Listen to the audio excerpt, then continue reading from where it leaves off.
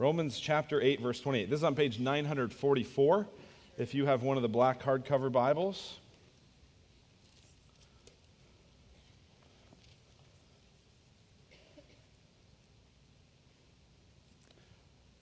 Romans 8, 28. And as we read, remember, we're reading God's Word. And we know that for those who love God, all things work together for good, for those who are called according to his purpose. That's God's Word. You may be seated. It was only one verse. I was trying to drag it out. But actually, each of those phrases matter, and we're gonna look at those a bit this morning. Think about this for a minute. What would it be like to live without fear? What would your life be like without fear? Now, you might instantly go, well, I'm not really afraid of much. And I'm not talking sort of boogeyman fear like maybe little kids have. But adult fear, we use other words for fear. We don't want to say we're afraid, so we say we're stressed. We don't want to say we're afraid. We'll say, I'm a little worried. I'm concerned. What would it be like if your life had no fear? No fear about the future. No fear about how this relationship's going to turn out. No fear about whether that child is going to get turned around. No fear about whether the financial thing is or isn't going to make it. What if in the midst of all that stuff, you could enter into all those circumstances and experience all of the challenge and the good stuff, the bad stuff? What if through all of it you could have no fear, no anxiety, no stress? What would that be like? It would be amazing. It would be influential. I mean, people would notice, right? Because fearless people are influential people. People would look around and they would go, wow, I don't understand how you could live that way, because it would be so different. There was a story I was reading this week about a boat that traveled from England to the New World in the 1740s. It was going from England to Georgia. And most of the people on board were English, but there was a group of about 26 German missionaries that were headed to the New World. And they were there, and they're on this boat, and they're traveling, and this group of missionaries decide to have a kind of worship service at one point while they're on the ship. Well, the ship begins to experience this incredible turbulence, really rocky. Certain things are falling overboard. Everyone is freaking out and panicking. But this group of German missionaries continued with their service. They continued to sing in the midst of it. Well, there was one particular Englishman who saw this and observed this and saw that everyone else was panicking, but these German missionaries kept singing, and he couldn't get it. He couldn't understand it. And he kept going to them and saying, now, why did you keep singing? Why did you keep doing this? And they said, well, because we're not afraid. He said, well, wait. Everything was falling apart. How could you not be afraid? And they said, well, listen, God was with us. We don't have anything to fear. And this Englishman, he just couldn't get it out of his head. Do you know who that Englishman was? John Wesley. Those of you unfamiliar with church history, John Wesley is a key figure in American church history. He is the founder of the Wesleyan or the Methodist movement. He preached the gospel to thousands and thousands of people. He wrote thousands of hymns. And one of the things that first intrigued him about real Christianity was he saw it and he went, these people aren't afraid. Wouldn't it be fun to live like that? One of my favorite comedies is Groundhog Day. You ever seen Groundhog Day? That's I love when it's on TNT. It's one of those that, like, I think we own it, but whenever it's on TV, I watch it, It's like, I could put this in, but I'll just watch it on TV. And I love, if you don't know Groundhog Day, the premise is this guy, played by Bill Murray, is he's going to see Punxsutawney Phil, the groundhog that is trying to see his shadow. And he's this really bored sort of news reporter guy. And every day is Groundhog Day. When he wakes up, it's the same day. The same songs playing on the radio again, the same order of things. He runs into the same people on his way to the town square. Just the same thing over and over and over. And every day he keeps experiencing it. And one of the things I love about that movie is there's this point where he realizes, no matter what happens, I'm waking up tomorrow and living this day over again. And I always find that so interesting, because then he decides, I'm going to drive off a cliff. So he drives off a cliff and he electrocutes himself and he jumps off a building and he does all these things that really, wouldn't it be cool to know what it's like to drive off a cliff if you knew you wouldn't be harmed by it? I mean, every guy in the room is like going, yes, that would be like fire. We could think, guys, what can we do with fire and electricity? And I mean, this could be amazing, right? And what motivated that was kind of no fear. I know I'm going to be fine tomorrow. I'll wake up and Sonny and Cher will be on the radio, and here it goes. And I'm not advocating that we would become sort of careless or silly or poor stewards of our lives. I don't mean that kind of fearlessness. But what if you had the confidence that no matter what happens, I'll be okay? That's what this verse is about. That's what this passage that we're going to study today is about. It's Romans 8:28. We've been looking all through Romans 8, this discussion really that the children of God are secure because of the love of Christ, and we get here to Romans 8:28, and we've said along the way, one commentator said that the Bible is like a diamond ring. And Romans 8 is like the diamond in the diamond ring. And Romans 8:28, you could say, is the sparkle of that diamond. This is when people say, hey, man, I love Romans. It usually means Romans 8:28. Why? Because Romans 8:28, if we really get it, has the power to break our fear. Now, if you're here today and you would not consider yourself a Christian, you would say, I'm checking this out. I don't know what I think about all of it. Or maybe you go, I'm settled, I don't believe this.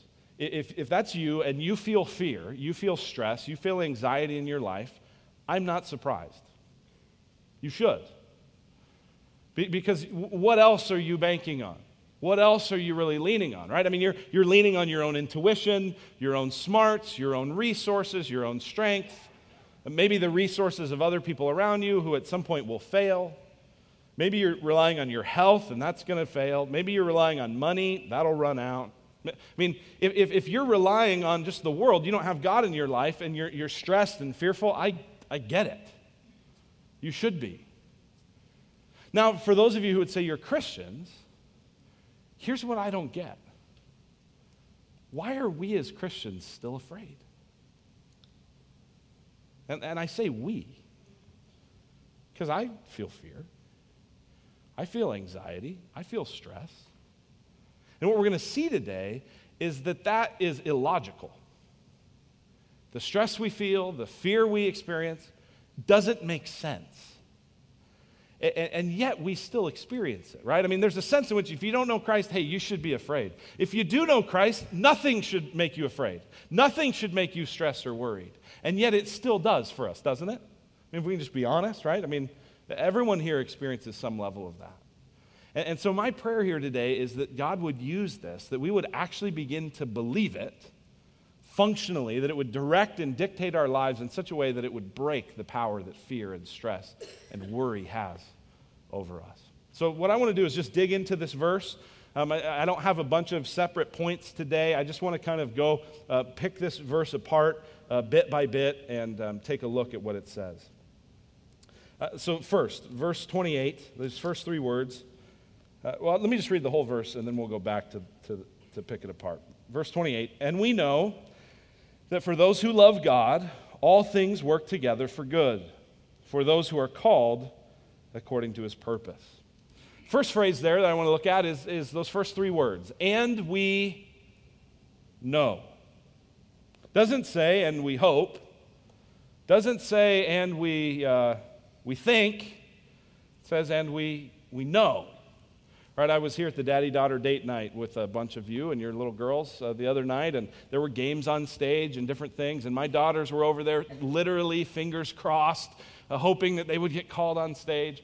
And that's not what Paul's talking about here. Paul's not saying, here's a thing that I really hope this is true. He's saying, I know. This is certain. This is fact. You can take this to the bank. And we know that for those who love God, all things work together for good, for those who are called according to his purpose. Now, it's interesting that he says know here because Paul realizes we don't know everything.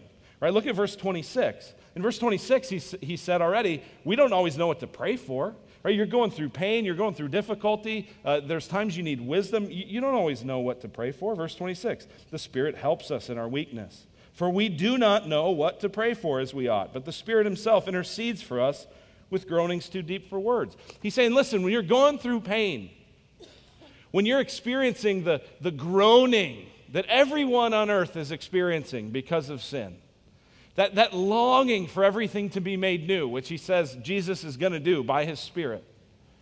But in the meantime, while we're experiencing that pain and that longing and that groaning, we don't always know what to do, right? We're often uncertain. We need wisdom. We need counsel. It's why I often pray for my daughters. I pray that they would have courage. And I usually pray it like this: God, give them the wisdom to know what's right and the courage to do it, no matter what. The wisdom to know what's right, because we don't always know what to do, and the courage to do it. So Paul isn't saying you know everything, but just because you don't know everything doesn't mean you don't know something.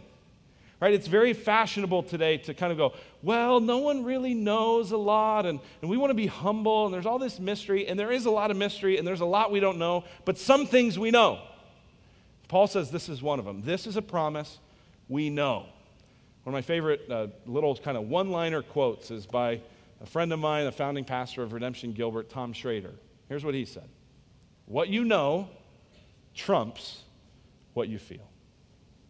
What you know trumps what you feel. It was actually this verse that he was studying when that thought came into his head. And he shared stories before about how this one particular instance where a lady in the church had just had her husband die in a helicopter crash. He was a pilot. And he was there and doing what you do in those moments. You just love a person and listen and spend time together. And at some point, the lady asked to go for a walk with Tom. She wanted to talk more about it. And so Tom asked her basically two questions. He said, what do you feel right now? She said all the things you would expect a grieving widow in that moment to feel. Then he said, what do you know? She talked about God's faithfulness. She talked about what a joy it was that her husband had trusted the Lord and was now in his presence. And she talked about the things she knew. And he asked her, can what you know trump what you feel? Not that the feeling is unimportant, not that the feeling isn't real, but what we know trumps what we feel. See, here's what happens. When circumstances are tough and pain is strong, pain is loud, right? And it screams at us, right? It's this megaphone. And God often uses it to get our attention, but it's loud, and the circumstances seem so big, and it's hard to see anything beyond it. And the question of this passage is, will you let the promise trump the pain? Will you let what you know trump what you feel? So Paul begins and says, this is not wishful thinking. This is rock solid fact. We know something's true. Okay, well, what is it? What do we know? We know that for those who love God, all things work together for good. We'll come back to that phrase, those who love God, but let's zoom in on that phrase, all things work together for good. The word work together is a Greek word, synergeo. It has that idea of kind of synergy. Things are working together. This is God working things together. God is actively doing that. This ESV translation says we know all things work together for good. Other translations will say we know that God works all things together for good. That's really kind of the thrust of this particular passage. It's not that all things magically, kind of on their own, through the energy of the universe, work together. No. God works all things together for good. Think about what this is saying. This is saying we have a big God. Only a big, powerful God could work all things together for good. And only a good God would work all things together for good. Right? Sometimes people go, well, God is good, but I don't know if he's powerful. I don't know if, I know God's good, but I just don't know if he can help me here. And other times people go, well, I know God's powerful, but I don't think he's very good. This passage says he's both. Because he works all things together, he's powerful for good for those who love him and are called according to his purpose. This is the idea that God is sovereign, God is in charge, God rules. God is in heaven, he does as he pleases. And God even uses the actions of people to accomplish his purposes. Theologians would call this the doctrine of concurrence. Concurrence, that concurrently human beings can be doing something and God is working through that action. So let me just give you some examples of this, that God is working all things together for good. And maybe it's easier to think about, you go, oh, well, I can understand the good stuff, but what about the bad stuff? So I want to give you some examples of some places where God is working bad things, things that people experience as bad, for good, for those who love him. All right, so the first example I want to tell you about is a guy named Joseph. You read about this at the end of the book of Genesis. And Joseph is one of the youngest brothers of his 12 brothers, and he's the favorite son of his father.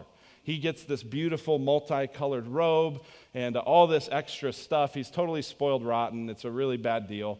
And he's proud about it. He's telling his brothers, hey, I had this dream that you were all going to bow down before me. Hey, little brothers, bad idea, right? Don't do that. That's a good way to have your older brothers hate you, right? So that's what happened to Joseph, and they did hate him.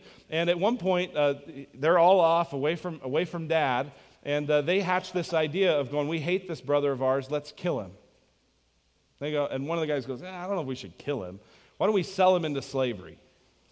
Okay, so they sell him into slavery, and they think, hey, we got rid of him. We're not going to see him again. Well, in an amazing turn of God's providence, years pass. You can read the story. It's one of the greatest stories in the Scripture. So interesting. But years pass, and Joseph ends up being, in God's plan, the number 2 guy in Egypt. He's like the vice president. And part of the reason is because Joseph has had this dream from God where he knows that Egypt is going to experience 7 years of bumper crop followed by 7 years of famine. And Joseph has this idea. He says, hey, in the years of bumper crop, let's save so that we have some more in the years of famine. Well, he gets put in charge to do that. He runs that program effectively to the point where everyone in that part of the country ends up having to come to Egypt and come to Joseph to get food, including his brothers. And the day comes when his dream comes true, and his brothers are there, knelt before him, asking for food. And there's a bunch of cool stuff, and Joseph reveals that, hey, I'm your brother.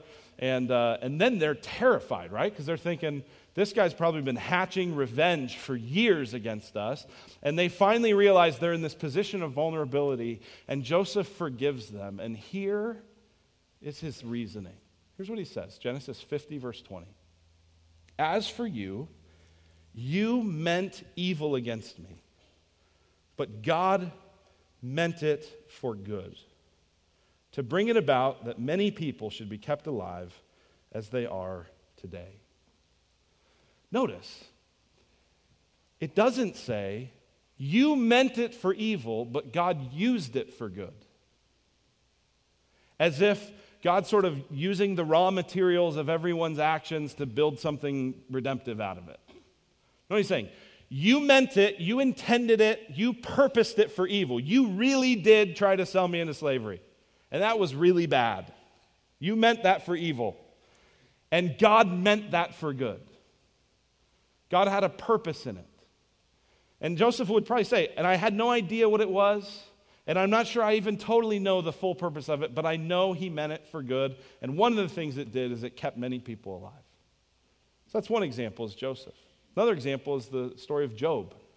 Or if you're maybe new to the Bible, you might see it and think it says Job. It's Job, okay? So don't feel bad. We've all made that mistake. Going, hey, Steve Jobs wrote the Bible? Wait a minute. So Job is this, again, incredible story. And when you read the book of Job, what you see is that Job is this blameless and righteous man, and he's doing all kinds of things to serve and honor the Lord. And Satan comes to God. We kind of get this window behind the scenes of what's going on. And Satan essentially comes to God and says, God, I don't think Job is that crazy about you. He married you for your money. Take it all away. Take his health away. Take his family away. He'll curse you to your face. And God allows Satan to do that. God says, okay, strike him. Strike his family. You can even take his health, but don't kill him. Because God is sovereign, right? Satan is on a leash. It's not like God is going, oh no, Satan's going to get Job. God goes, okay, don't kill him. That's the behind the scenes thing. Well, in the scene, everything is just falling apart in Job's life. And Job experiences this. And here's what he says in Job 1:21 and 22. Job said, naked I came from my mother's womb, and naked shall I return. The Lord gave, and the Lord has taken away. Blessed be the name of the Lord. You go, wait. Job, the Lord gave, the Lord took away? Satan took it away. The band of raiders that killed your kids took it away. What do you mean the Lord took it away? And Job knew God is working all things together for good, for me, because I love him and I'm called according to his purpose. The Lord gave, the Lord has taken away. And the author here says, just to make sure you know, says this, in all this, Job did not sin or charge God with wrong. God didn't do the evil. God was working it together for good. So we've looked at Joseph, we've looked at Job. There's one more, Jesus. Jesus, the Son of God, born of a virgin without sin, always obeying his heavenly Father, living a perfectly righteous life, an absolutely innocent man, constantly sort of making people rethink all that they had thought was true about religion and faith and God. And yet doing it all consistently in line with what the Old Testament had taught. And people plot against him for years. They finally get a chance, and he's betrayed by one of his own. He goes through this terrible trial that's just a farce, right? And all the different people in charge go, this guy hasn't done anything wrong. But it just keeps, the momentum just keeps building. And eventually Jesus, the truly innocent one, finds himself on a cross, hung there, paying the penalty for our sins. Now, what about that? Here's what Jesus, one of his main apostles, says about this in Acts chapter 2, verse 22. This is just weeks after this has all taken place. He says, men of Israel, hear these words. Jesus of Nazareth, a man attested to you by God with mighty works and wonders and signs that God did through him in your midst, as you yourselves know. This Jesus, delivered up according to the definite plan and foreknowledge of God, you crucified and killed by the hands of lawless men. That's concurrence. You killed him. You were lawless. And it wasn't like God made you do it. No, you wanted to do it. You had been plotting for years. You were angry. You were jealous. You were evil. You killed him by the definite plan and foreknowledge of God. God synergistically worked it together for good, so that in the most evil act in history, the most glorious thing in history could be done. God's people could be forgiven of sin. The sacrificial lamb would take away the sin of the world, and we could have access into the throne of grace. At the same time. Why? Because God is sovereign even over the evil actions of people. And God is working all things together for good, for those who love him and are called according to his purpose. Let's look at this word good, for good. We know that for those who love God, all things work together for good. I think this is a challenging phrase for us, isn't it? Because our version of good and God's version of good isn't always the same. Right? My version of good usually involves as much physical comfort as possible, lots of laughter, lots of money, lots of food. You can go on. Everyone thinking I'm wonderful. And that's my version of good. And that's not a funny thing. That's not always God's version of good. And so that's a hard thing. And when it comes to real pain and suffering, one of the things that we have to realize is that it's real pain and suffering, and yet God is still working it for good. I think about Jesus. I think about how in the Garden of Gethsemane, before he was betrayed, he could at the same time pray, Father, if there's any way, please let this cup pass from me. I don't want to endure this pain. This is really going to hurt. And then in the same breath, he could say, but not my will, but yours be done. Why could he say that? It's not because he thought, well, the pain's no big deal. Right, and that's sadly one of the ways that Romans 8:28 gets applied. It kind of has become this bumper sticker coffee mug verse, right, where anytime you're going through something tough, your Christian friends, and I guess they mean well, but it's not helpful. They come to you and they're like, hey, all things work together for good. And you're like, and it's not that the problem's not with the verse, right? The problem's not with the verse. The problem is when we use it as if to say, get over it. Big deal. Didn't hurt that bad. That's not what Jesus says. Jesus says, I'd give anything to have this pass from me. And yet, Father, I'm going to trust you and I'm going to submit to your will because I know that you work all things together for good for those who love you and are called according to your purpose. So we got to have a different definition of good. And so what is God's purpose? What is God doing? God is trying to make us more into the image of Jesus. And we actually get that. We'll look at this more next week in verse 29. He says, God works all things together for good for those who are called according to his purpose. For those whom he foreknew, he also predestined to be conformed to the image of his Son, in order that he might be the firstborn among many brothers. What is God's purpose? What is the good that God is doing? God is conforming us to the image of his Son. This promise that God will work all things together for good for those who love him and are called is not a promise that God will do it the way we want. Right? This is another way sometimes people apply this. They'll go, you know what?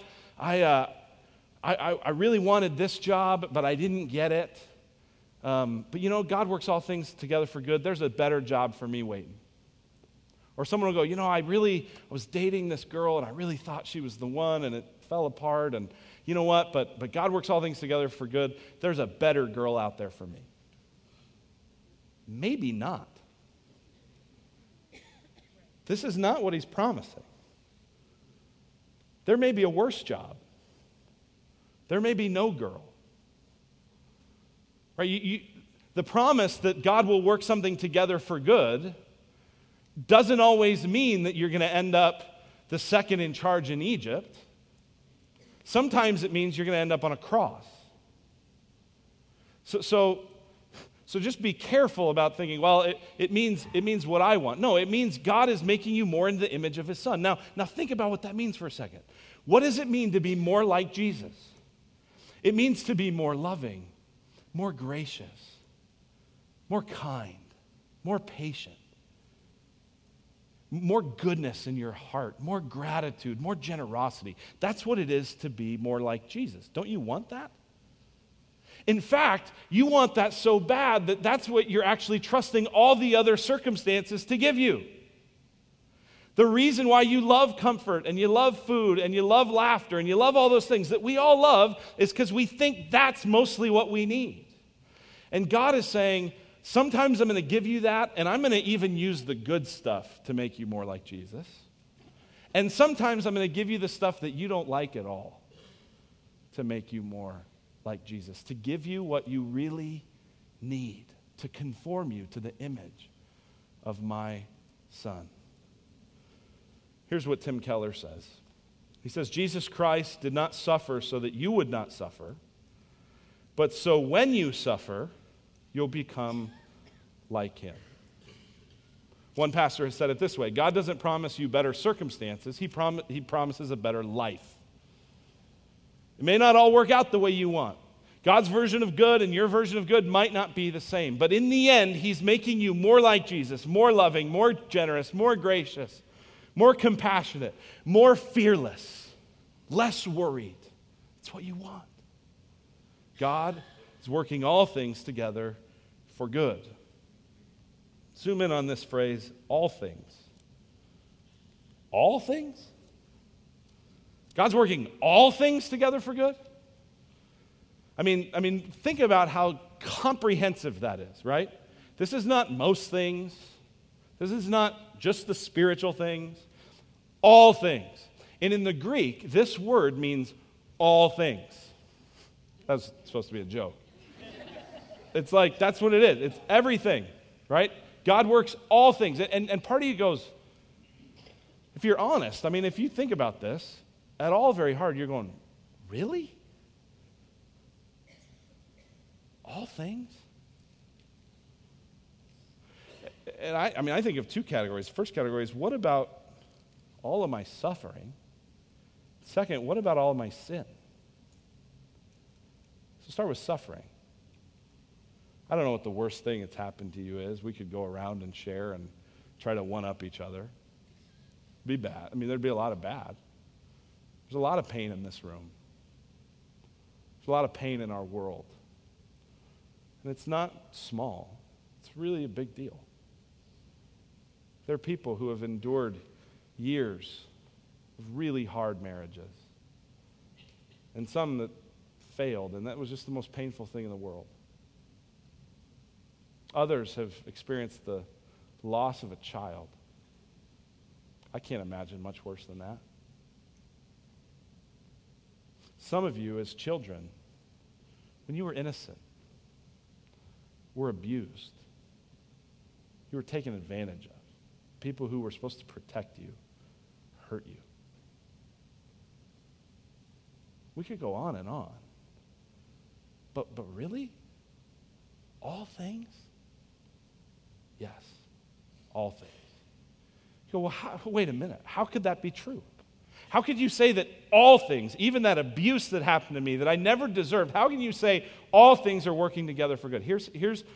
Listen, I can't tell you exactly what God's purpose was in it. I can't tell you all the reasons it happened. But I can tell you that we know that all things work together for good. How can I know that? Not just because it says it, though that's enough, but also Jesus demonstrates it. Think about this. Jesus is the truly innocent sufferer. Jesus deserved nothing but honor and praise and comfort and goodness. And so Jesus knows what it is to be abused when you don't deserve it. Jesus knows what it is to be abandoned. Jesus knows what it is to lose close friends. Jesus knows that pain, and not just like from a distance. He's lived it. He's experienced it. And so listen, if he has experienced it, and he knows how bad it hurts, and he has still allowed it to happen in your life, he must have a good reason. So I don't know what the reason is exactly. If I could go back and undo that for you, I would. But if Jesus knows what it's like and still lets it happen, he must have a good reason. So yes, even suffering, God works together for good. What about sin? What about our sin? Think about it. I mean, can our sin undo this? No, not at all. I love this quote by Ray Ortland. He says this, "Can I sin my way out of the saving purpose of God?" He says, "I can easily sin my way out of a clear conscience, out of the assurance of my salvation, out of my ministry, out of my marriage, my children's respect, financial solvency, a good reputation, my health. I can easily sin my way into disgrace and heartache and a sexually transmitted disease and bankruptcy and mediocrity and tragic inconsequentiality. But I cannot sin my way out of the purpose of God, because my sin is the very thing his saving purpose most intentionally redeems." You can do all kinds of ways to hurt yourself. You can do that, right? This is not a quote that says, go out there and sin it up. What it is saying, though, is your failure is not fatal. Think about this. You can't thwart the purpose of God in your life. That's an amazing thing. Even if you tried to run from God, if you're his child, he's going to get you. He's going to come back. He's going to draw you in. Even if you run away, his love never fails. It's amazing. So yes, all things. God works all things together for good. But listen, and this is hopefully brief, this promise isn't for everybody. I wish it was. Be great to be able to say, hey, for every person in the world, God is going to work all things together for their good. But that's not what the verse says. The verse says that God works all things together for good for those who love God and for those who are called according to his purpose. For those who love God and are called according to his purpose. That's the same thing. It's not two different things. Those who love God are those who are called according to his purpose. And those who are called according to his purpose are those who love God. Now think about this. Here's what I think is interesting quickly about love is we don't just love intellectually, and we don't just love sentimentally, and we don't just love with our actions and our duty, our volition, our will. Love is all of those things, right? So think about this. Do you love God? And I ask that not to discourage you, not to make you go, oh, maybe I don't. But if you don't, I'd love you to think that. But think about it. Do you love God? Like in your mind, you go, man, it's just amazing who God is. In your emotions, is there a sense where you go, oh, God's amazing? Not all the time, but is there sometimes in you just going, oh, I love him? And then with your will, are you increasingly interested in obeying him? Are you doing that? Right? Jesus said, if you love me, you'll keep my commands. Do you love God? So a lot of times, and we'll look in the next few weeks more about what it means to be called according to God's purpose. And a lot of you will get kind of tied up in knots over some of that, and I get it. But one of the things that I just will point you back to is to go, do you love God?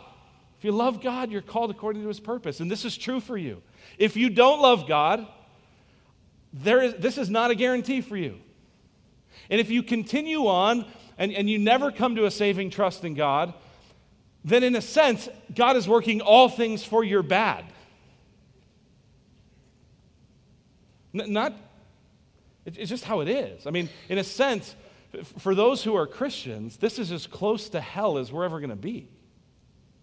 And for those who remain non-Christians, this is as close to heaven. This promise is for those who love God and are called according to his purpose. So I want to close with 3 questions. Just want to have you kind of think about this. First question is this. Are you one of God's children? Do you love him? Have you experienced his calling, saving grace in your life? The second question is this. How much are you willing to endure to become more like Jesus? See, becoming a Christian, you don't get any rights, right? You can't go to God. See, that's why everyone wants salvation to be by works, right? Because if you work, you're a taxpayer and you have rights and you can go to God and say, hey, God, I paid my dues. You owe me. But we receive sheer grace. So God owes us nothing. How much are we willing to endure to become more like Jesus? Some of you, if I just asked you, do you want to become more like Jesus? You'd say, oh, I'd give anything. Really? Because you might. You might not, but you might. And here's the third thing. Here's the third question. Will you trust him? Will you trust God? Not should you trust God. You clearly should. He's working all things together for your good. Not can you trust God. Of course you can. He can take even the crucifixion of the Son of God and work it out to his glorious purposes. The question is, will you trust him? Some of you know, last summer I went through just what for me was as close to kind of just some dark days as I had in terms of, I don't know if it was depression or not or what, but you know, I had some rough times and I didn't feel very good and I didn't feel very happy, but I knew in the midst of it, God's doing something here. He's working this for my good. I'm going to become more like Jesus. And that didn't make it feel better. If you're going through suffering right now, I can't do a lot that's going to make it feel better. But it did help me endure. It did help me keep going. It did help me just hang in there. And so if you're in that pain right now, hang in there because God is working all things together for good for those who love him. Let's pray. Father in heaven, thank you for that truth. Father, I pray that you would give us faith so that what we know could trump what we feel. God, thank you for what you show us in Christ, is that if you didn't spare your own Son, then surely you'll give us all things with him. So God, thank you for that. We trust you. In Jesus' name, amen. Amen. Amen. Well, we're going to take some time now and respond. And actually, communion is a perfect picture of what Luke just talked about.